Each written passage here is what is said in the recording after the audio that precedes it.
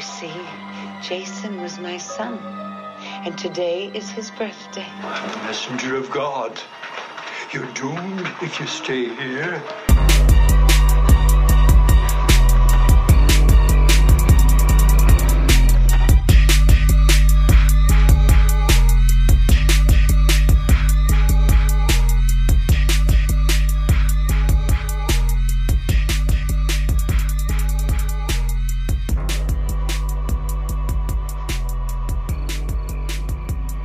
What's up, guys? Welcome in to another episode of It's a Horror Podcast. My name is Wes. Hello, all you cool cats and kittens. This is Kevin from Big Kevin Rescue.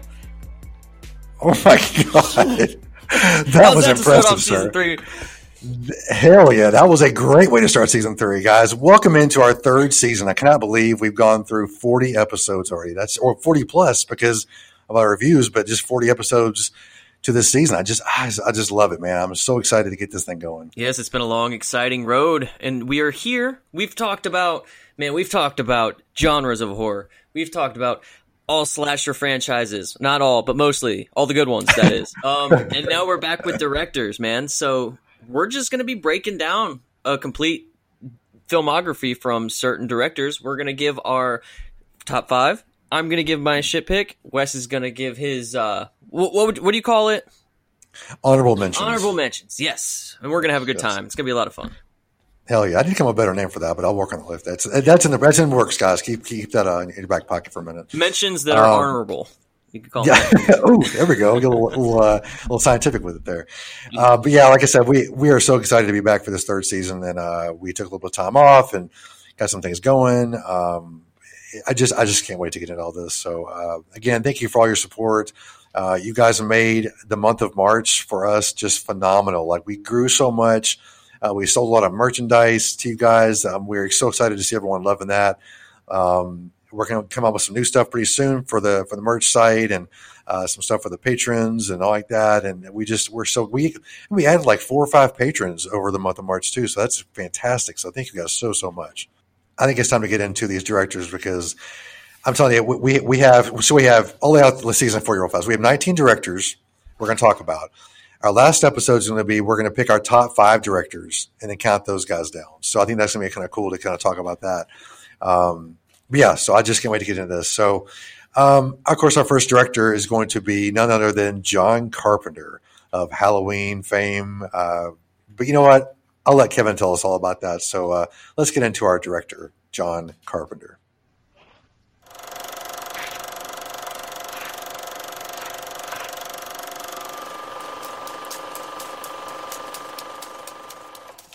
So, none other than the infamous John Howard Carpenter. So, John Carpenter was born January 16th, 1948. It's a little on the older side, a little on the other side of the hill, but, you know, we still love him. He was born in Carthage, New York. So, fellow New Yorkians out there, here's your guy. So, totally, he has directed 21 full-length films, 3 short films, and several short films. He started his career with, I believe it was like 7 short films, none of which I can find anything about, by the way. I don't know where to find them, so if anybody knows anything about John Carpenter's short films, let me know, because he did 7 of them from 1962 to 1969. So hook you boys up.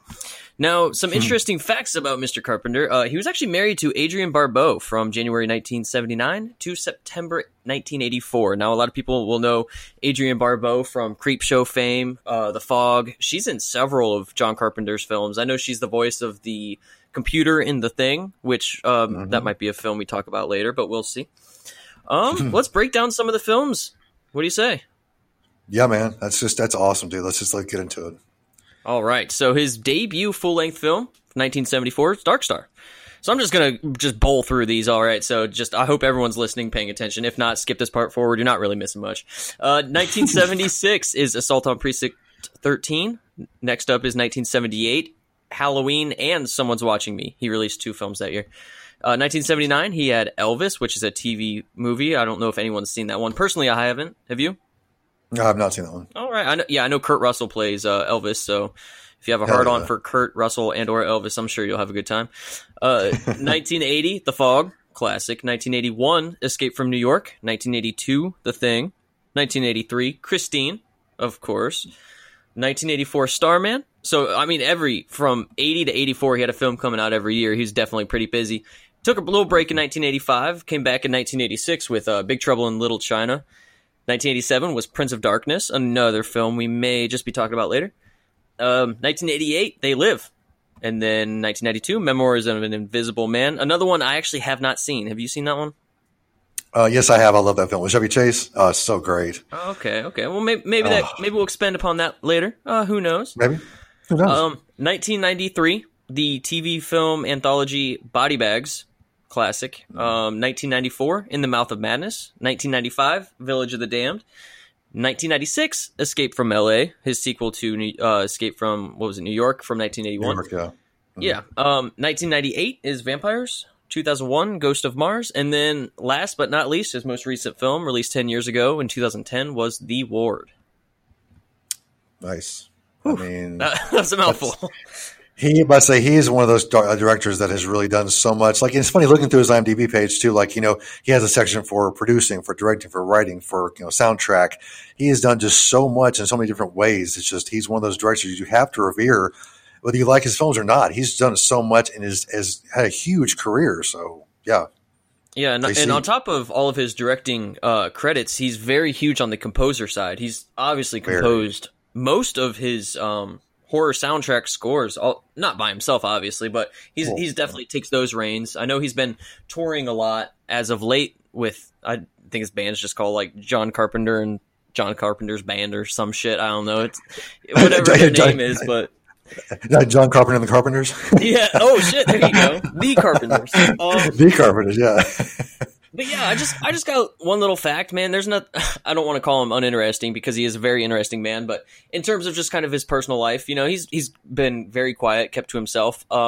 It's actually pretty interesting, worth noting that he appears in several of his own films under the name of Rip Hate for some reason. Really? Hate spelled H-A-I-G-H-T. I don't know, but he appears in The Fog, Starman, Body Bags, and Village of the Damned. All penned under that name. So yeah, nice. I like that. Well, it's cool. I mean, I was going to talk about the composing part of it too. Like when you watch a John Carpenter film, like the music playing in the background, he's composed that. You can just tell this is a John Carpenter film by just the way it sounds. Which I love that. So, and even he's with always Halloween, got that synthiness going on. Yeah, with Halloween 3 especially, like that's one that I was like, damn, that's just so. I just love the feel of that movie because of that soundtrack. It's just so great. So. Yeah. And which, if people that are listening, speaking of Halloween 3, check out our Halloween Slasher Series episode to see where we place that on our lists. Hint, hint, it might be ahead of the original. You never know. Dude, that was a nice shot. I like the way you worked that in there. Gave a plug to our old episode. Hell yeah, dude. And honestly, seriously, if you haven't listened to our Slasher series either, I mean, there's 20 episodes of just, slashery goodness in there. So just go check that out right the fuck now. Yeah, we had a lot of fun doing that. Oh my God, it's so much fun. I sometimes I might listen to some of my favorite episodes that I've done and just listen to you talk. I cut my parts out. So I listen to just you talk and I'm like, oh, he's so dark and sad. Yes, it is. Why? Let me give one of these.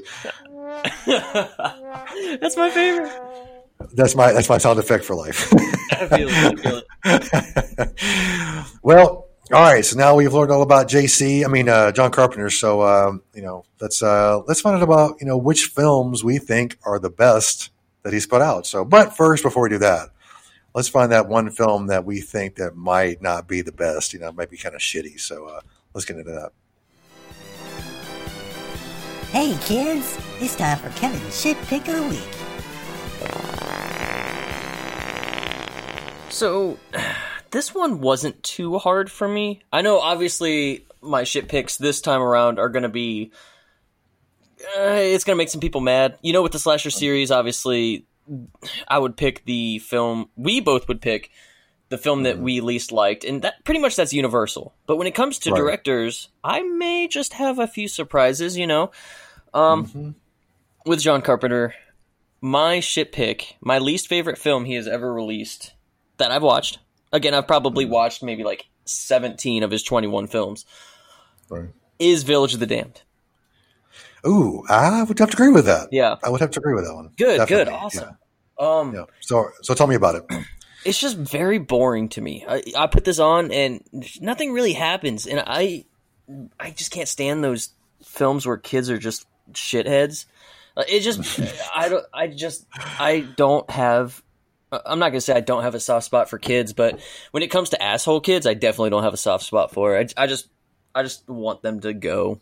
It's just not my thing. Like Bloody Birthday, for instance. Fuck that movie. I've never seen it before. I need to check that out though. It's not bad, but the kids are real shits in it. So what is there to say about this one? Kirstie Alley, of course, from what's that film with Cheers? Talking Babies? Look Who's Talking. Look Who's Talking. Yeah. Look where both of our heads are at. Okay. I'm old. Sorry. Yeah, and of course Christopher Reeves is in this as well.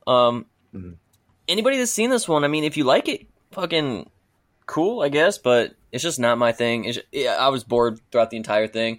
I remember one scene that definitely stuck out was when this dude jumped off a roof with a broom with the handle side towards his like sternum or his tum-tum. I can't remember what it was. And he jumps off onto his fucking car and it just impales him. I thought that was pretty rad. But I mean, in terms of what John Carpenter can do, this one just didn't keep my attention whatsoever. So if I had to advise you to skip a film, I would say it's Village of the Damned, which was released in 1995. Yeah, I'm about to say. Well, I kept wondering why Christopher Reeve didn't, kill the kids with his laser vision. I can figure that out. But, I guess that was me. That sounded good, though, didn't it? Yeah, that was very good. I'm going to record you from now on. Shit, that's pretty good. But yeah, this one definitely the same for me. It's just one of those films I tried to like. I really did. I don't know, man. Just couldn't get past the boring. I just was bored. Like I just was very, very bored. Yeah, it's boring. Yeah, just the storyline's kind of weak too. And like I said, if you have a strong story that I can get behind, but even like the movie's not that great, like I'll still like it. But this one's just very boring all around, just in every aspect. It's big poops for sure. But it's cool. It's worth noting one of the little kids is Thomas Dekker, who obviously is a big actor in a bunch of horror films. He's in obviously everyone's favorite Nightmare on Elm Street remake. Yes. Sorry. Yeah, I know you like that, and I know he's in a handful of other horror films, but yeah, just skip it. I think I need a throw up sound effect to put in there too. That'd be perfect. Every time you bring that up or something else up, I need to be like, just use that throw up sound effect. Perfect. Yep. Well, all right. Yeah, I don't want to talk too much about that film because it just is really, really bad, and I just don't enjoy talking about Village of the Damned. So I don't blame you. Well, all right. I guess it's time to get into our top fives here. It's kind of cool because we really haven't done we've done a couple of top fives in the Sasha series, but it was more of just talking, the top five films in that series. But now we're getting the top, just definitive top fives. So, kind of good to be back. Good to be back to this. So, definitely a little throwback to the first season. If anybody is listening since then, if we haven't ran you off by now. Seriously, I keep telling people they start listening. Listen, the first couple episodes are really rough. Just, please excuse our low production quality, but once you get past that, it's totally great. So definitely. Well, cool. All right. Well, let's get into our top five here, brother. Why don't you give us your number five? Number 5. Death has come to your little town, Sheriff. Something came out of the fog and tried to destroy us. Fuck you too! Fear is a powerful emotion we all feel as humans. We're all afraid of death and loss of a loved one, loss of identity. All the things that you see in the movie, we're all afraid of. So at number 5, to start off the new season, I've got In the Mouth of Madness, released from 1995. Ooh, all right. Yes. Good deal. All right. Now, is this one you've seen before? Oh, yes. Yes, I have seen that before. Mm-hmm. Very good. So you got Mr. Jurassic Park himself, Sam Neill, in this one. Again, his name is not Jurassic Park. He played a character in Jurassic Park for anybody listening and not understanding that joke. What's to kind of say about this film? This is one of his newer, and I'm saying one of his newer films, most recent films that was released like 25 years ago, but this one just kind of has a very, very interesting kind of surreal feel to it. You're kind of stuck in the limbo between reality and the opposite of reality. What would that be called? Surrealism? Surrealism, there you go. That's good. Yeah. It's just very fun. It's almost got kind of like this like Lovecraftian thing going on. they've got some tentacles, and the old lady from Happy Gilmore shows up. That's pretty fucking rad, except she's like a dominatrix to her husband at one point. Yeah. Which is very interesting. I never thought I would ever see that. It's actually funny. I'm just now thinking, too, in Happy Gilmore, in one of Happy Gilmore's, like, throwback scenes, like, she's all, like, leathered it out. Do you remember that? Like, his bad thoughts or whatever scene? Holy shit. Man. Wow, dude, that's throwback right there. Shit. Yeah, we gotta figure out her name, man, and give her a shout out. I know she's passed. Frances Bay is her name. There you go. But yeah, this one's just really fucking creepy. And let me tell you about the scene that really creeped me out with this one. There's a scene where they're driving overnight on a road. Oh, dude, I know you're talking about. Yep. And then there's just creepy ass old person, and I thought it was an old woman for a while. It turns out that was an old man. Yeah. Did you know that was a man? Yeah, well, they show the kid driving down the road before, and then they kind of show him as he got older, and he even says, he goes, "I'm trapped here. I can't get out." Yeah. So, dude's just been driving on that road for years and years and years, and he gets older. So, yeah. So that was like something that went over my head the first time I watched this. But, oh, really? Yeah, this most recent, I probably watched this film probably 3 or 4 times in my life, and this most recent time watching it for the podcast, I noticed that. I was like, oh, interesting. Very interesting. Yeah. So yeah, that part freaked me out. Obviously, it's like this old ass person bicycling down an old road at night, and it's just kind of very eerie and creepy. Obviously, per usual in John Carpenter films, the acting is pretty goddamn good. You have fucking Charlton Heston shows up. I was trying to think of his name. Charlton Heston makes a appearance as Harglow, obviously the owner of the Sutter Kane releasing company. Right. Just a lot of fun, man. Just a lot of fucking fun. If you don't know what this one's about, look it up. It's just about like this director of these horror books, and then they get a little too into one of his most recent film, and it turns out to be like, is it real life? Is it not? So on and so forth. But it's a lot of fun. Yeah. Oh, dude, it's great. I'll talk about that a little bit. But yeah, I won't step too much on your toes. But yeah, it is one of those films that it's a mind fuck, honestly. So good stuff. Definitely. What you got at number 5? Well, my number 5 film, people are going to be very surprised about this. And I guess I may hurt some feelings about, what it is what it is. But with John Carpenter especially, there's so many films he's done that are just fantastic. So this was a difficult lineup for me. So, and I really am kind of like drawn back from putting this so far down the list, but just got to happen. I have The Fog at number 5. I'm not sure how that sits with you, but yeah. Wasn't that your number 1? Was that Demons or Ghost? Yes. Was it? It was Demons, I think. Demons. Yeah, it was Demons, I think. Oh yeah, because it made you put Night of the Demons at 2. Yes, and that's why I kept thinking, But it's funny because I've kind of changed the way I look at films since I've done the podcast earlier. Like I'd probably go back and change a few of my picks in my earlier things, probably, but. That's for another whole thing. And it's kind of cool to go back, kind of, revisit some of our old stuff and, and recount how we would change some of the things maybe. But we'll talk about that. Yeah, that would be fun. That would be fun. We may do that for like a YouTube episode or something like that maybe. So anyway, The Fog. Like I said, I love this film. I do. I love it a lot. But rewatching it this time, like, I don't know, man. I'm not sure if it was just my mindset or what it was, but like, it just didn't seem as action-packed as I remember it being even the previous times I've watched. I've probably seen it like 3 or 4 times in the past like year. And I don't know, man. It just, I think maybe I'm like doing the things while I'm watching the film. Like I'm just not really paying a full attention to it. But this time I really sat down and like watched it from, start to finish without breaking at all. And it has some really good scenes in it that I really enjoy, especially the last 15, 20 minutes are just fantastic. But it is a very slow burn. And usually with slow burns, like, a few things happen here or there, but like the stuff that happens on the way just doesn't pull me in as much as I'd wanted to, I guess. But like I said, it is brilliant. I love Tom Atkins. I love Jamie Lee Curtis. And I love the fact of how he literally picks her up on the road, and within like 5 minutes they're in bed, getting it on. I'm like, damn, that's slick motherfucking Tom Atkins, man.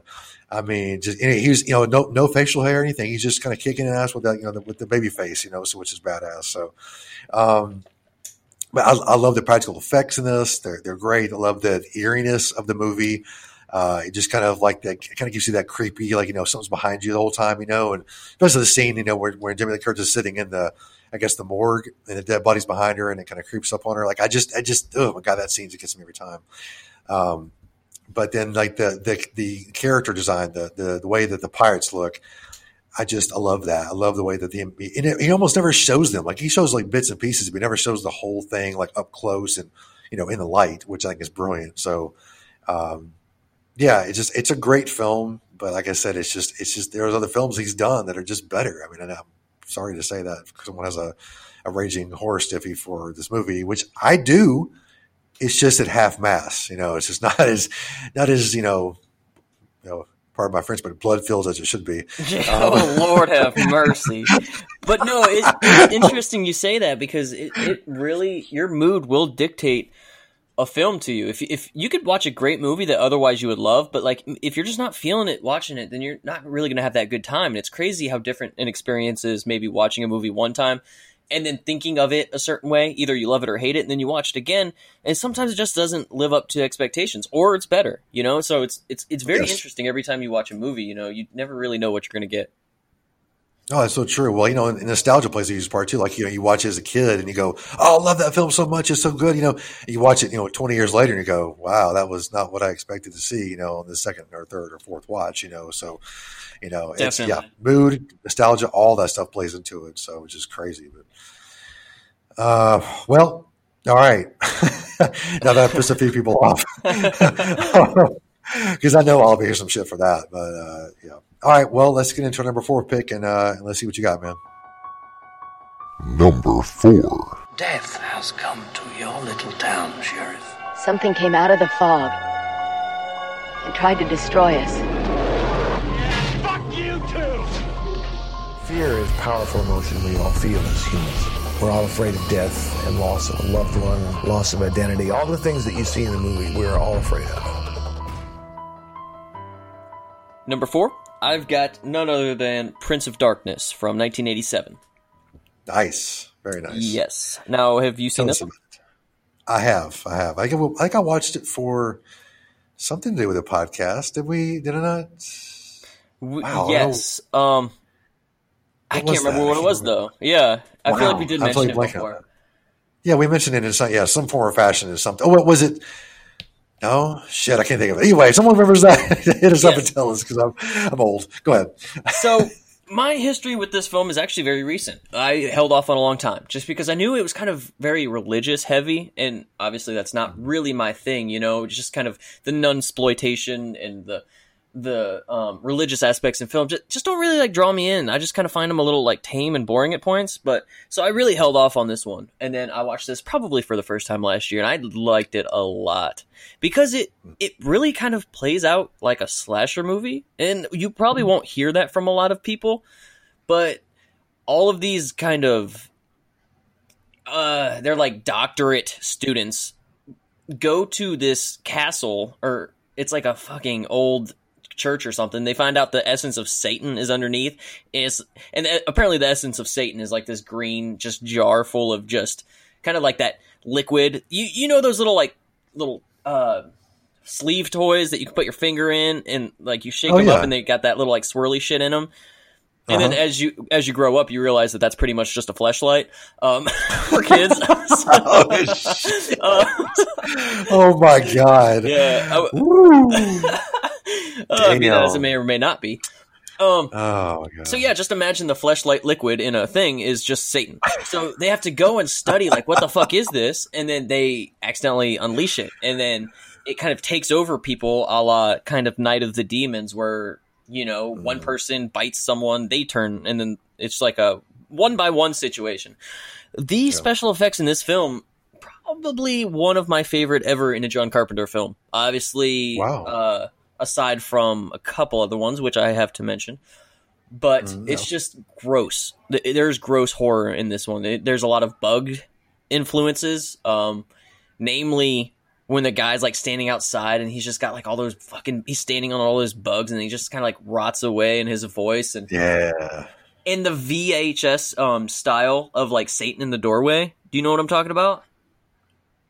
Yes. Dude, that's badass, man. So it's like we have intercepted your brain frequencies. This is not a fucking drill, or I don't know what the fuck it was, but it was creepy as shit. Right. I can tell you that right now.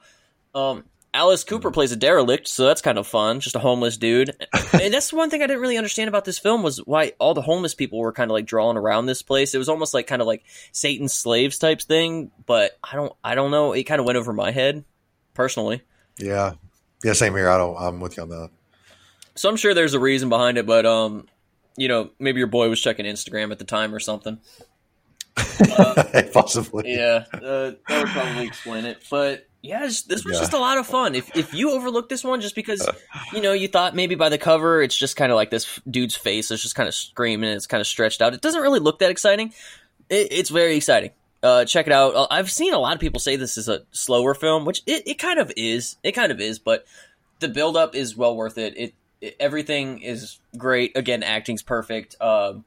The score, obviously, it's a goddamn John Carpenter film, so that shit's on point. But yeah, just all around very solid in my opinion. I got that at number 4. Cool, man. That's a very solid pick for number 4. So definitely, you're a solid pick at like number 4. I'm a solid pick at number 2 and number 1. So I see. There you go. All right, so my number 4 film, and of course I'm also maybe pissing people off with this one too, but my number 4 is The Thing. Oh my god! I know, dude. I have a feeling you're gonna. Yeah. I know. Oh, it's worth mentioning too. We should have mentioned this at the beginning. I don't know his list. He doesn't know my list. It makes things a little spicy. Add some jalapenos to the chili. Sorry. Okay, go ahead. I had to get that little extra out there. It's what I always fucking say. God damn, I can't believe we forgot to mention that. Yeah. So new listeners. I don't know his lists at all, and he doesn't know mine. We don't really talk about it before the podcast. That way, our reactions are genuine. It's fun. It's a good time. Yes, it is. I think that's one thing that sets us apart too, because a lot of people, when they do a podcast, they kind of like coincide and talk about stuff and how they're going to talk about it. We just kind of go, here's what we're talking about, and then react how you want to react. So, yeah, I think it's great. But yeah, I kind of figured you wouldn't like this one being so low on my list, but I just think there's other ones that are just better made by him. But before I go any farther, let's just get into this first. It is a brilliant film. It is a very, very, very brilliant film. One of those that sets the tone, like it's early 80s film or mid 80s film. So, it has that feel to it. And it is a great film. So please don't hate me for putting it so low.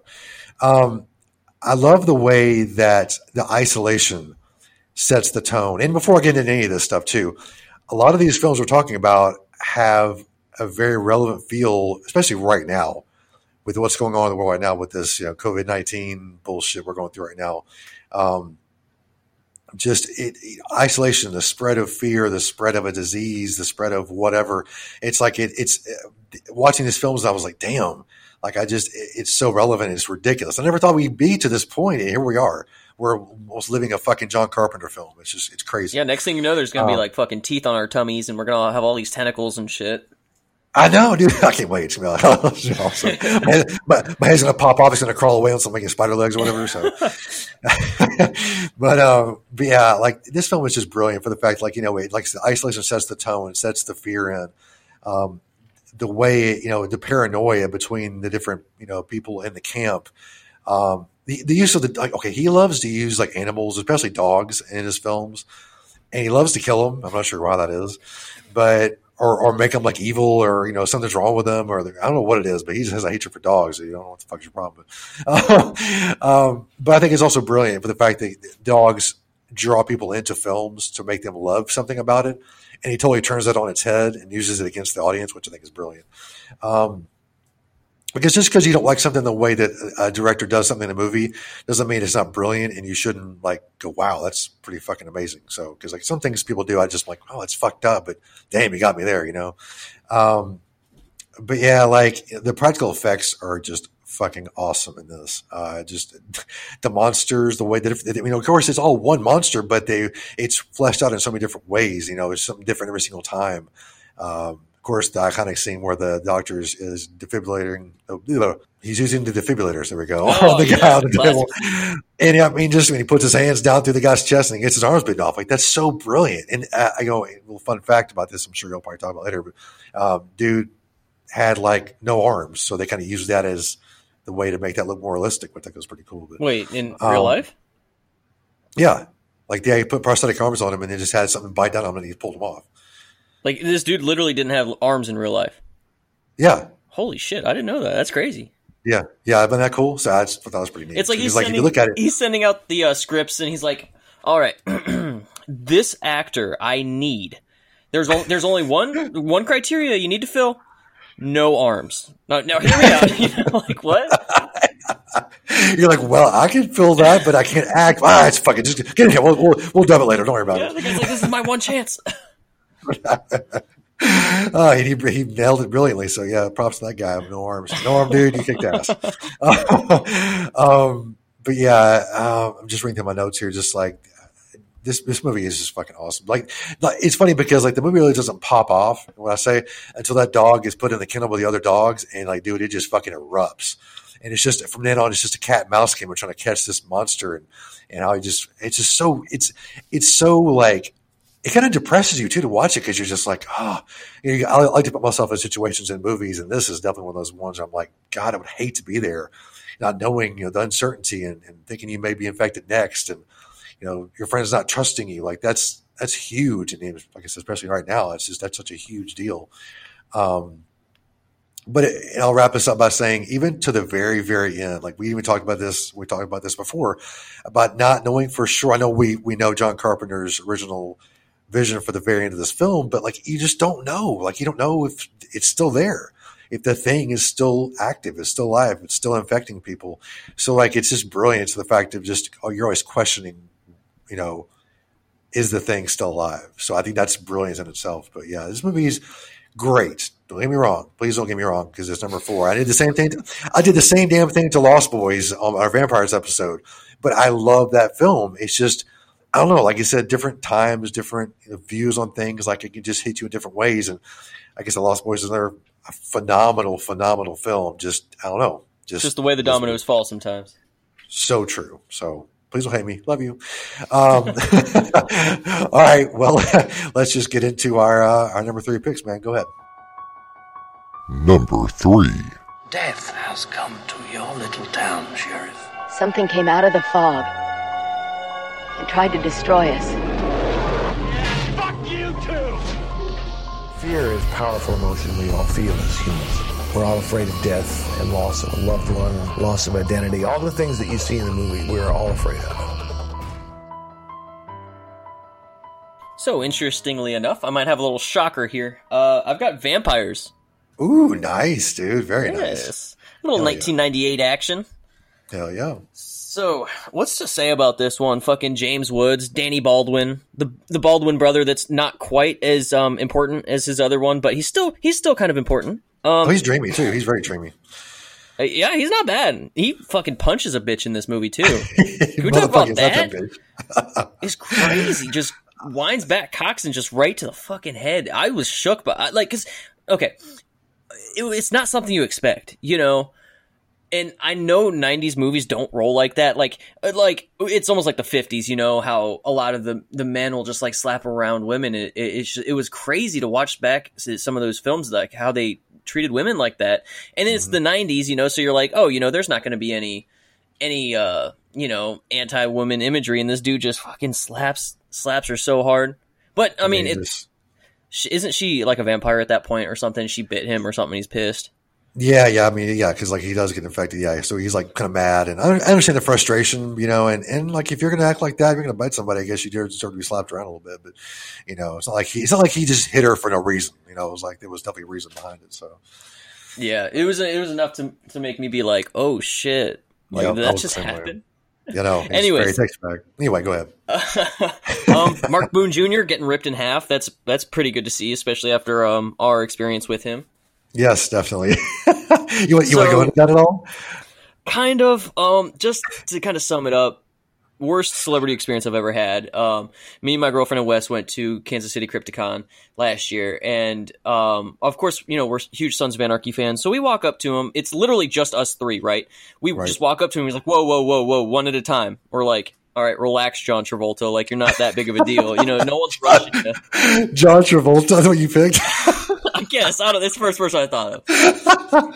Oh, my God. And then we were just, like, telling him, like, this one film that we liked. And he was just very dismissive of it. He's like, "Oh, really?" Like he was like shocked that we liked it. And it's like, yeah. And he's just like, "Oh, he's talking about how bad of a time he had making it, and was trashing the actors and stuff." And it's just like, okay, we were just telling you that it was a really good movie, and you're just like trashing us for thinking it was good. But anyways, so it was nice to see him get ripped in half.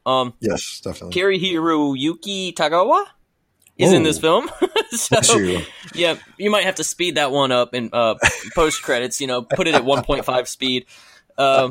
He played Shang Tsung in motherfucking Mortal Kombat. Oh, I love that guy, man. Yeah, so that's not badass. I don't know what is. What's to say about this one? It's a lot of fun. Obviously, I know I had it on my vampires list. I'm not sure if you did or not. Yeah, I did. Mm-hmm. Yeah. Okay. So yeah, it's just a really good vampire time. There's a lot of good special effects. This is the one where they burn, catch fire when they're exposed to sunlight, right? Yeah. The very first scene, they'll attach them to a cable to the truck and then pull them outside. And when they pull them outside, they just burst into flames. So, yeah. Okay. Because I was only thinking of near dark scenes because I know that's how they are too. They burn. So I didn't know that it was the same. Okay, it's been a little bit since I've seen this movie. A lot of fun. It's just James Woods being over the top, just doing his best John Travolta impersation. This hot shit walking. You got a heart on for John Travolta, don't you? Dude, low key, I've always liked him. I'm a huge Grease fan. Me too. Face Off. Mm-hmm. Shout out to Face Off. Hell yeah! I mean, one of the longest drawn out films of all time. So yeah. Exactly. All right. But yeah, that's kind of all I really have to say about this one. It's just one of those ones that you don't expect it to really be as good as it is. It's just a lot of fun. The villain in this film is very memorable, very classic vampire. The look of the vampires themselves are pretty spooky. Yeah, that's pretty much all I got on this one, man. And not a lot to talk about, but very solid film. We got that at number 3. Yeah, it is a very, very solid film. I'm going to be talking about that one a little later, so we'll have to wait and see. And I'm going to piss off more people. I'm just pissing them off on this list. I swear, dude, I'm telling you. But okay, let me just put it this way: it did move up from my number 5 spot to number 3. So if that says anything, it was only after rewatching it with my best friend Jenna, aka Halababe 13. And we all know, if you all know Jenna, you know what her favorite film of all time is. And it is the original 1978 Halloween.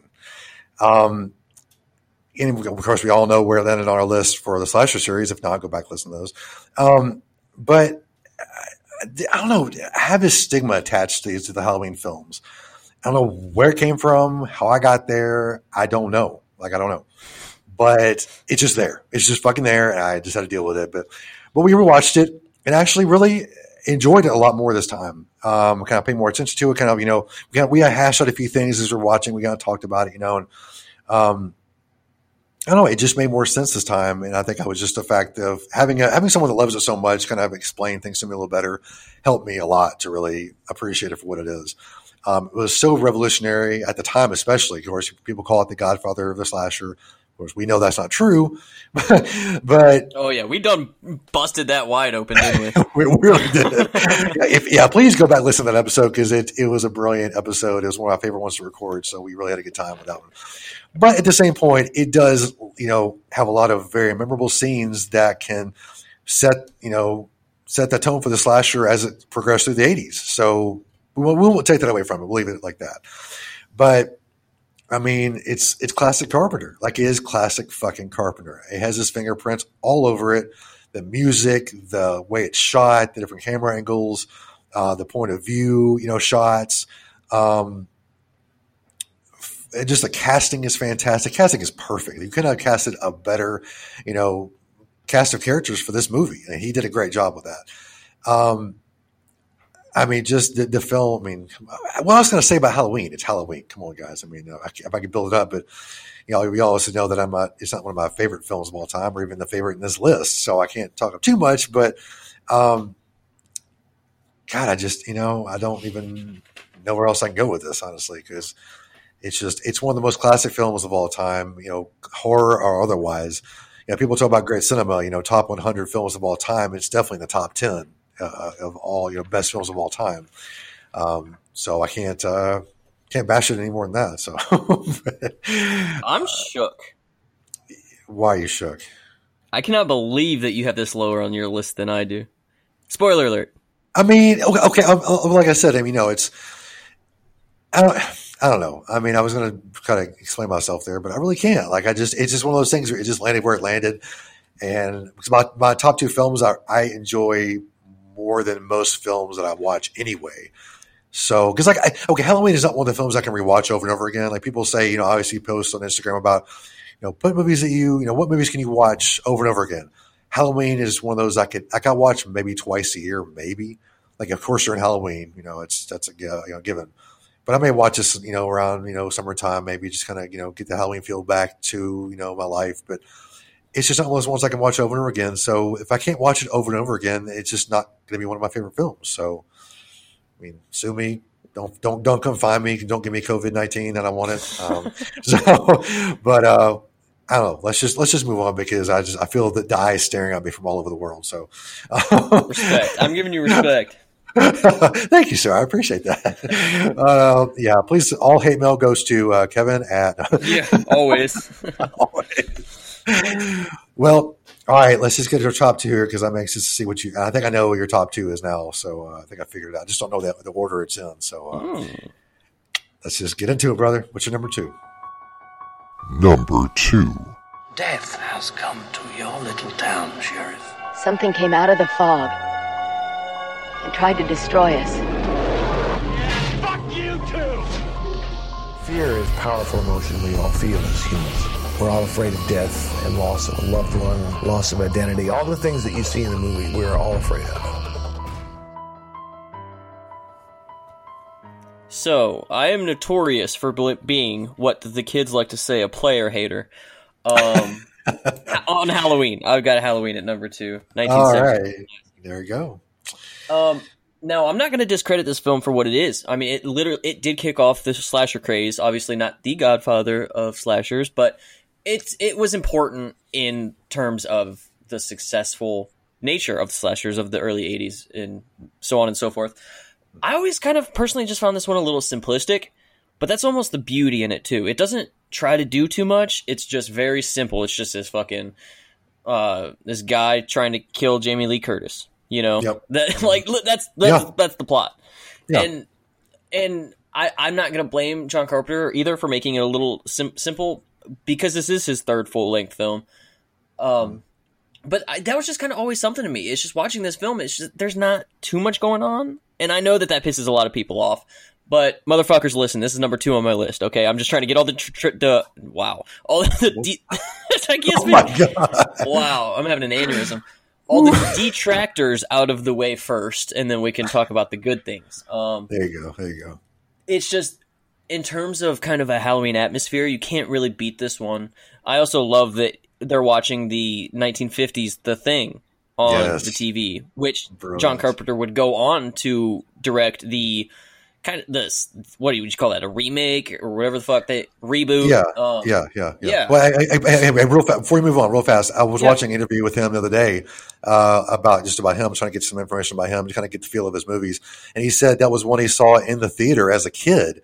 And he was like, that kind of like kickstarted his love, of wanting to be a director and especially for horror films. So there's a little tidbit there for you. Damn, nice. And on top of that, actually, I will add, he was a huge fan of a 1955 film, The Quatermass Experiment, for anybody that's seen that one. And he has a writing credit on Prince of Darkness as Martin Quatermass, which I don't know. He would do all these pseudonyms and these fake names on his own films, like, I think that's fucking weird, but you do you, boo-boo, I guess. I don't know. But yeah, so Halloween, it's just, obviously, it's a classic film. It's simple, but again, I can't reiterate the fact that sometimes simplistic nature is the most beautiful.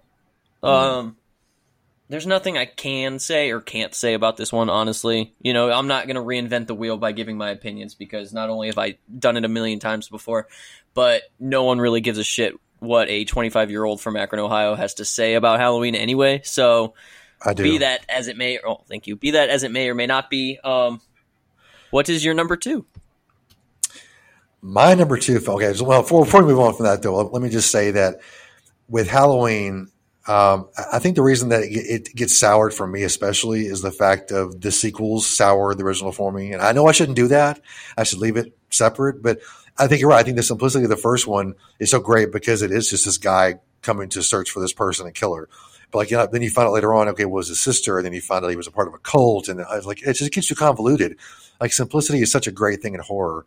When you're talking about storylines, of course, you want to get more complicated when you're talking about effects and, you know, stuff like that. But I think simple storylines are the best way to go in horror because you don't want to get attached to characters because you want to see them die. That's the whole point of the film. So I think as it goes along, and I think the more convoluted it gets, the worse it gets. But I don't know. It's just my opinion. Hopefully Jenna can help me get through that. We're going to watch all the films together. So hopefully she can help me get over that stigma. But anyway, all right. Just want to say that before I moved on. My number 2 film is, like, was your number 5 film, In the Mouth of Madness. Oh, I didn't know you liked this one that much. Dude, I love this film. Like, it's one of my favorites of all time. Like, it's one of those I go back to when I want something fun, but also kind of deep and dark to watch. Sam Neill, I love him. He's like this serious dude, but like he can be so funny at the most awkward times. I love that. I just love, you know, he just like you know the scene where they're driving in the car and his passenger falls asleep and he reaches in the dog compartment and pulls out the little horn and just starts beeping in her face and he's just like what, you know, it's so funny. But like the story of this film, you know, when you watch it from start to finish the very first time or first couple of times, the story folds in on itself. Like it kind of wraps around at the end because like you see at the very first of where he's in the cell and how he's kind of explaining to this guy what's going on and why he thinks the way he thinks about what's going on. But then it just wraps around, like it all envelops itself, which is brilliant to me. I think the way it's shot, especially the weird angles and stuff and the way it looks, going to get you that uneasy feeling of, you know, is this a dream? Is he going crazy? Is this just plain old reality? We just don't know. We don't like it's a whole movie. The entire movie, you don't really know what's happening. You keep thinking that you're going to figure out where this is going to end up, and you don't know until the very last shot, which is just brilliant to me. Of course, you know, it's Sutter Kane is the author to these books, and he somehow has this profound impact on his readers, and it very reminiscent of Stephen King. Even Stephen King's even brought in up a couple times in this movie. I almost feel like this is almost a hunt for Stephen King in a way, because because he's an insurance adjuster that's going out to, I guess he goes out and tries to prove, you know, insurance claims. So he's trying to figure out, well, did this author take off, or are they using this as a PR stunt to make money, or what they're doing with this? And I almost feel like this could be a hunt for Stephen King, like in real life. Someone can actually go out and try to find Stephen King and like get wrapped up in a world of bullshit that they would just go crazy in almost. I think that's why it's so brilliant, is the fact that I can see this actually happening in real life. Not as dreamlike, but still you get so wrapped up in people's, you know, thoughts and the way that they write and what they're trying to get across. And it's brilliant to me. There is a scene where I think it's the very scene, you know, where like you said, you see the old man on the bicycle and she's driving and she goes over that bridge. She comes out the other side of the bridge and they're in this town. I forgot what the town's name is though. Dang it. I should have wrote that down. I know I can't. Is it Paradise or something Falls or something? No, it's fuck me in the ass. Damn it. I can't think. Anyway, the fake. I hate it. I really hate that I can't figure the name of this fucking town. No, keep on going. I got you. Okay, go. Okay, find it for me. Okay, but like, there's if anybody's watched the new show that's on, I think it was on Shudder, from Joe Hill, which is Stephen King's son, Nosferatu. There's a scene where in that series, this girl drives across this bridge and check another, like it's almost like a portal. And this is the same thing. Like I think maybe you may have taken that from this, which I think is awesome. I love the fact these two cross over. So that's another brilliant thing. Another Stephen King reference with the kids in the town, kind of like the Children of the Corn type thing. It's the back and forth between Sutter Kane and Stephen King. It's just brilliant to me. I think it's the mirroring between reality and fake, or is it not, or is it, you know, that's just so great to me. The special effects are fantastic. The practical effects are fantastic. The way that it just gives you this surreal feeling the entire time, but you're also kind of trying to figure out what's going on. But I got the town name. It is Hobbs End. Hobbs End. My God, thank you so much. That was going to kill me, dude. Hobbs fucking End. Yes. But like, I'll leave you with this. I know I said a lot about this film, but I'll leave you with this. Are we all just characters in a Stephen King book? Chew on that for a while. Yes. Well, it's also interesting enough. I was going to mention that about Carpenter films. Is all of them are pretty much based in reality. Obviously, Ghost of Mars was not. That's future. But like a lot of them is just kind of like everyday life. People, and then they end up in these different worlds, or this surreal kind of galaxy. Like it's real enough to where you could picture yourself being where they are and just kind of stumbling upon this other world. And I think that's very interesting that no one, no other kind of director is known to kind of twist reality like that. And I think it's very interesting, such as Prince of Darkness, or especially in The Mouth of Madness. It seems believable, which is, I think, the scariest thing. That's so true. And like I said, Stephen King has the same kind of effect, and John Carpenter and Stephen King do have a very strong connection. I think, I think they're friends. Plus, just with the way that they write, compose, or direct, kind of all coincides with each other. So that's just brilliant to me. I love that. That's why John Carpenter is one of my favorite directors of all time. So yeah, definitely. Just brilliant. So, all right, we've arrived at number 1, sir. Are you ready to go? C, yes. Si, senor. All right, let's hit it, man. Number 1. Here we go. Number 1. Death has come to your little town, Sheriff. Something came out of the fog and tried to destroy us. Fuck you too! Fear is a powerful emotion we all feel as humans. We're all afraid of death and loss of a loved one, loss of identity. All the things that you see in the movie, we're all afraid of. All right. Before I continue, I will give you props on your Spanish. That was very good. Oh, thank you, sir. I appreciate it. Gracias. So I've got the thing. I don't think this shocks anybody. I think if you ask the average John Carpenter fan what their favorite film would be, it would be a toss-up of The Thing and Halloween. Now that you narrowed yours down, I know what it is. I'm not going to say it.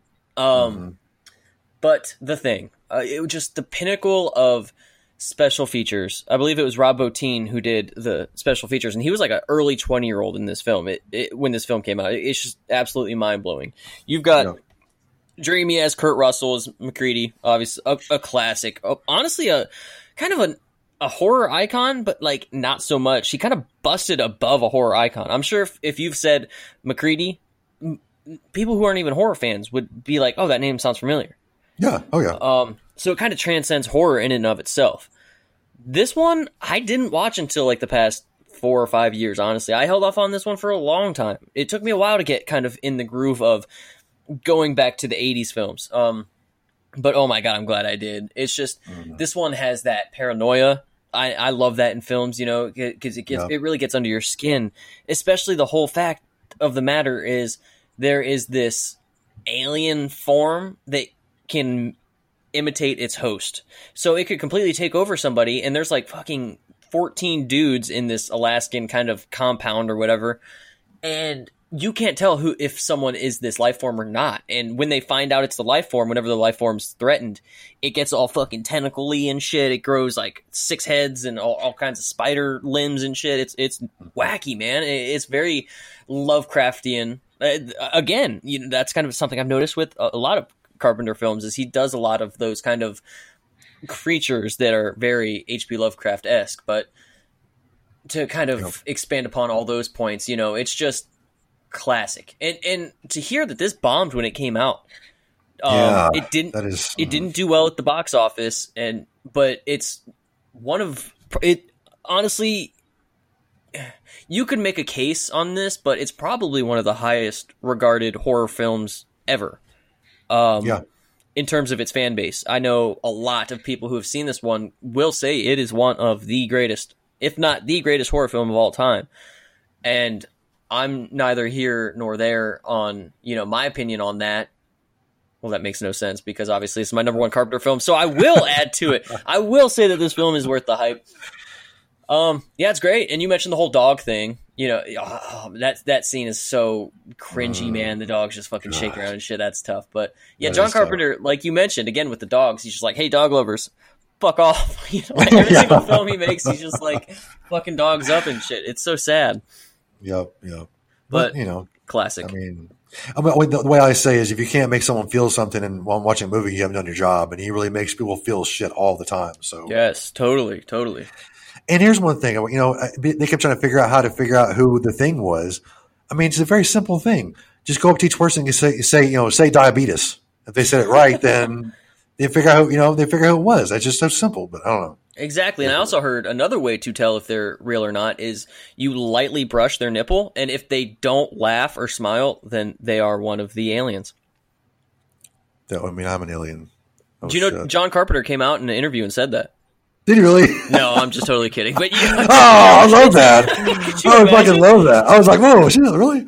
Like John Carpenter's just sitting in an interview chair and he's like, all right, I'm going to blow your fucking mind. Are you ready to figure out like this behind the scenes factoid or whatever? Like that would be crazy. That'd be hilarious, dude. Oh man, but I can hear him saying that though. He's a jokester, so I can definitely hear him saying that. But he's so serious though too. That's the thing I've always seen. Every single time he takes a picture with somebody, he looks just like tired and just like so serious and like almost angry. And I'm like, fuck, man. Like I feel intimidated, and I'm not even near him. Yeah, about to say, he has that intense feeling about it. But yeah, I've heard he can be, one of the guys who are just kind of like, chilling out sometimes, but sometimes he just serious as shit, which I guess is good, Yeah. But the thing really, like I said, I hate to put it so low on my list, but like I said, Halloween and The Mouth of Madness were just two I really liked, a lot, like a lot. And maybe once I rewatch the thing a few more times, like I said, it may change. So, but as of right now, it's just is what it is. So you think you know my number one? I do. Okay. Yeah, well, I mean, I think it's obvious. And I'm kind of disappointed it wasn't on your list at all. That kind of disappoints me. But I knew not having this film in The Fog. I thought, especially because I rememred how much you enjoyed The Fog. I was like, oh man, he's gonna give me shit for that. Yeah, I mean, like I said, The Fog. It is what it is. I'm not upset. Well, I'll take it on your ass later on. So don't worry about it. Holy hell. Anyway, I won't get too much into that. That's pillow talk for us later on. So. Oh yeah, of course. Of course, if you know me at all, you're going to know that my number one John Carpenter film is none other than Christine. Fucking Christine got me by the balls, man. This movie is fucking amazing. Just from start to finish. And this is one of the ones I can rewatch over and over and over again. Just got on a Blu-ray like a month ago, I guess, and I probably watched it like 5 times already. So, Jesus. Yeah, dude, I fucking love it. I just pop it in. Whenever I'm like just kind of just doing something, I'll just pop it in, or whenever I watch something I'm gonna love, I just pop this in. This and Scream are two of my favorites. I just pop in sometimes. But I don't know, just the whole feel of this film, just the character arcs for all of the characters, like talking about just main characters, supporting characters, even the ones that die off pretty soon, like. They all have their own kind of arc, and you kind of get a little bit attached to them. So it hurts when they go. Even the asshole guy that I can't remember his fucking name now, but I don't know, man. I just love the way this film unfolds. Love the way the car looks. I mean, of course, it starts off with almost its birth on the line, and then getting its first few victims. Even inside the factory is just fucking amazing. But just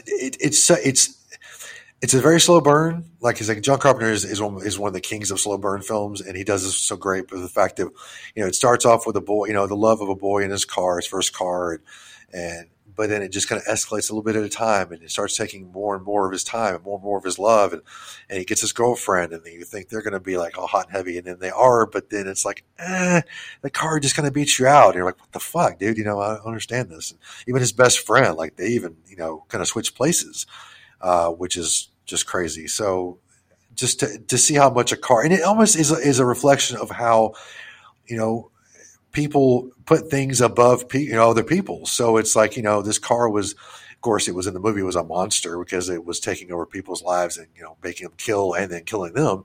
But it's also a look at the way that we kind of put personal possessions above, relationships or people in our life. And so it kind of makes you think about that too. So it's like, are these things more important than real deep relationships with the people that you supposedly love and say that you love? And that to me is it's a very good story. It's one of those things that will hit you when you're not really paying attention.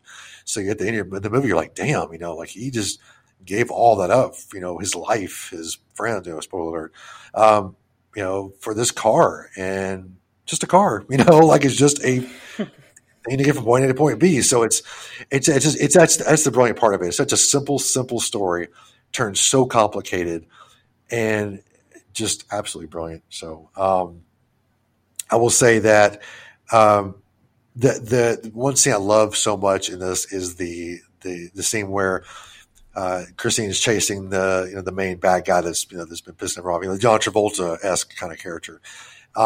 Gets him in the gas station, fucking runs over his car, and then he catches on fire. Christine catches on fire, and then is rolling down the street behind him, and then rolls him. Dude, it's so fucking awesome. I just love that scene so much.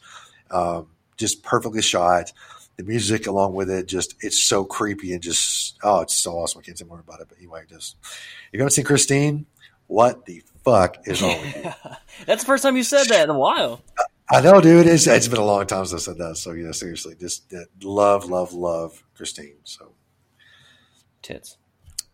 I've only seen that once, actually.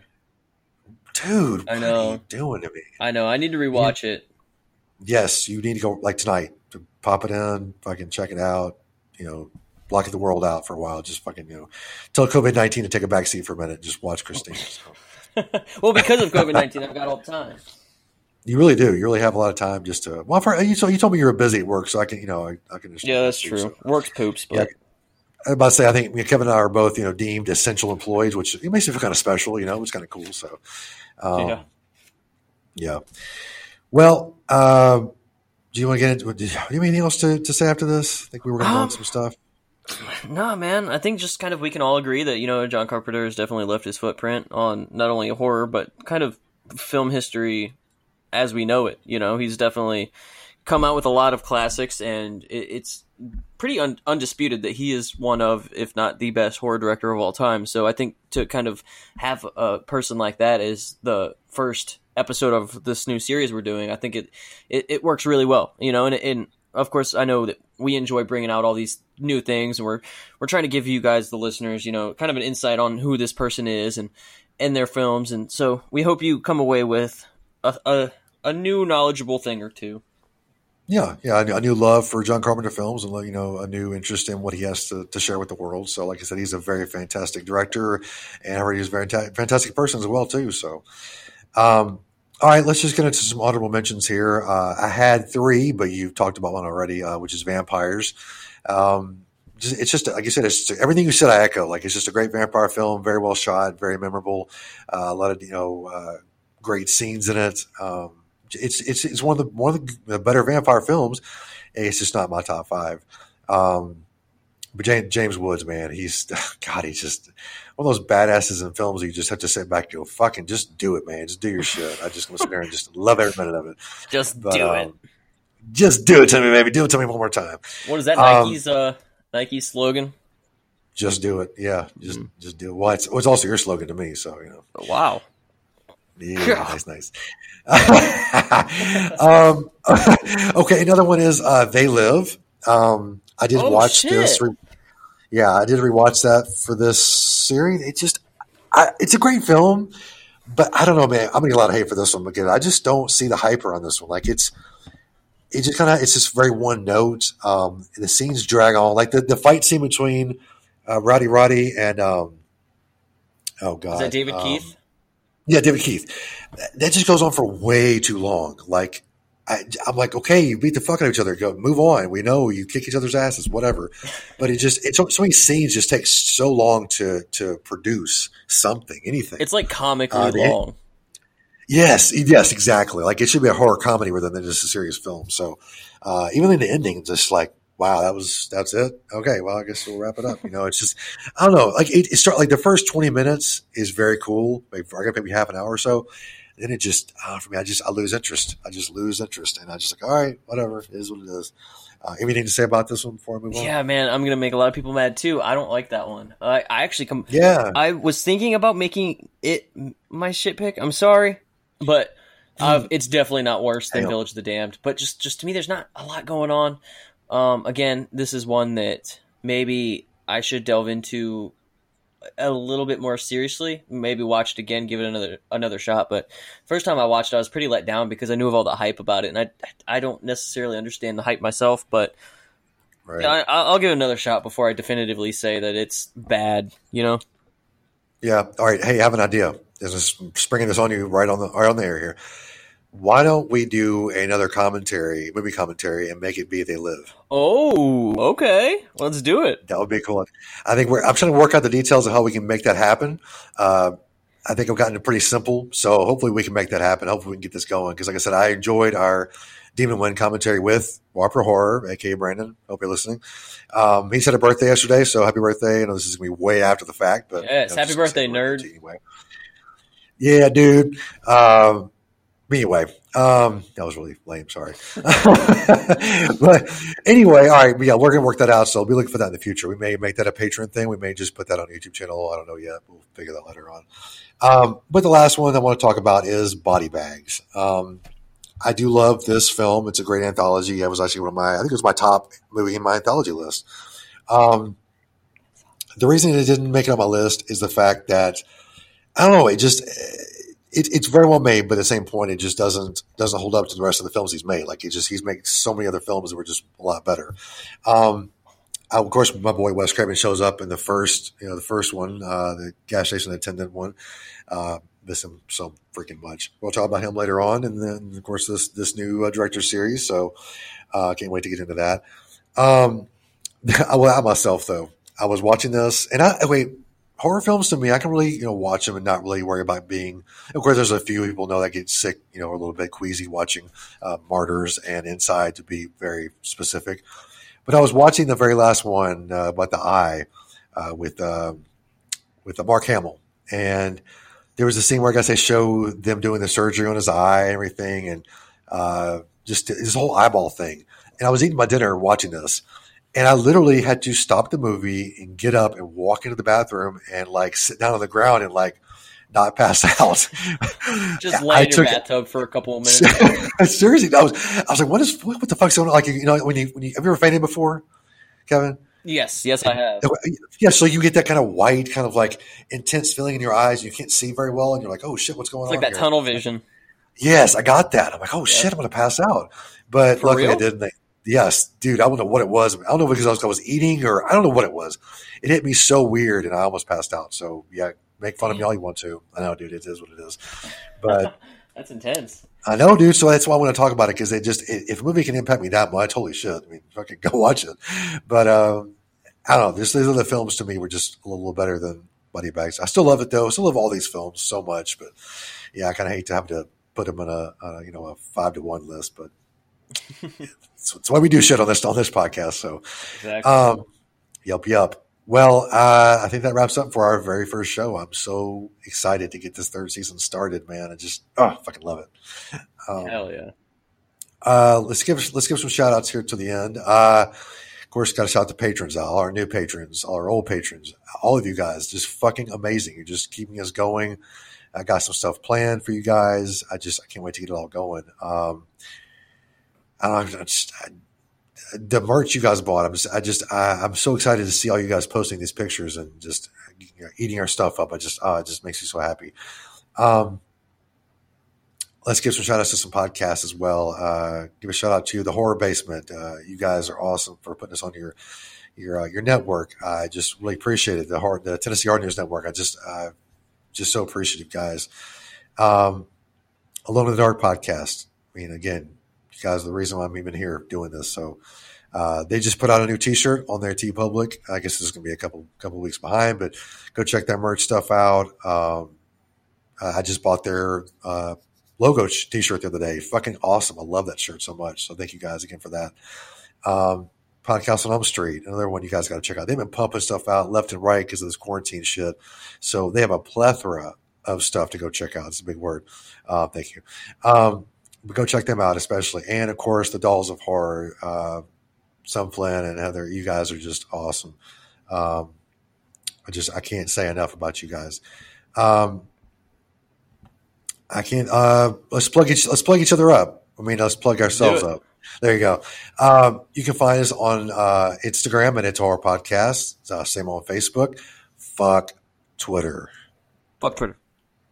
And my personal Instagram is Old Man Ghostface, and yours is Slash and Captain. And he's been doing some really awesome reviews lately, so go check those out, especially because he just fucking knocks out of the park every time. Thank you, sir. You're welcome, sir. Okay, so let's just get into what we're covering on the next episode. Who's our next director we're going to delve into, sir? We are doing Eli Roth. We're gonna do him, really? Seriously? All right. Yes. Oh, I mean, something pop. Figuratively and literally.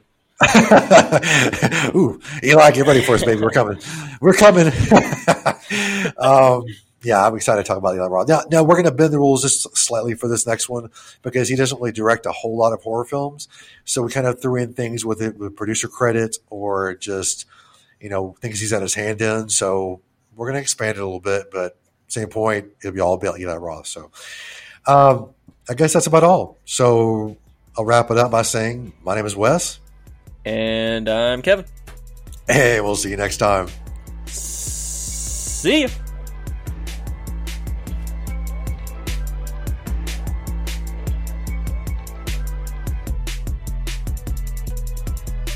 Don't let her get away, Mommy. Don't let her live. I won't, Jason. I won't.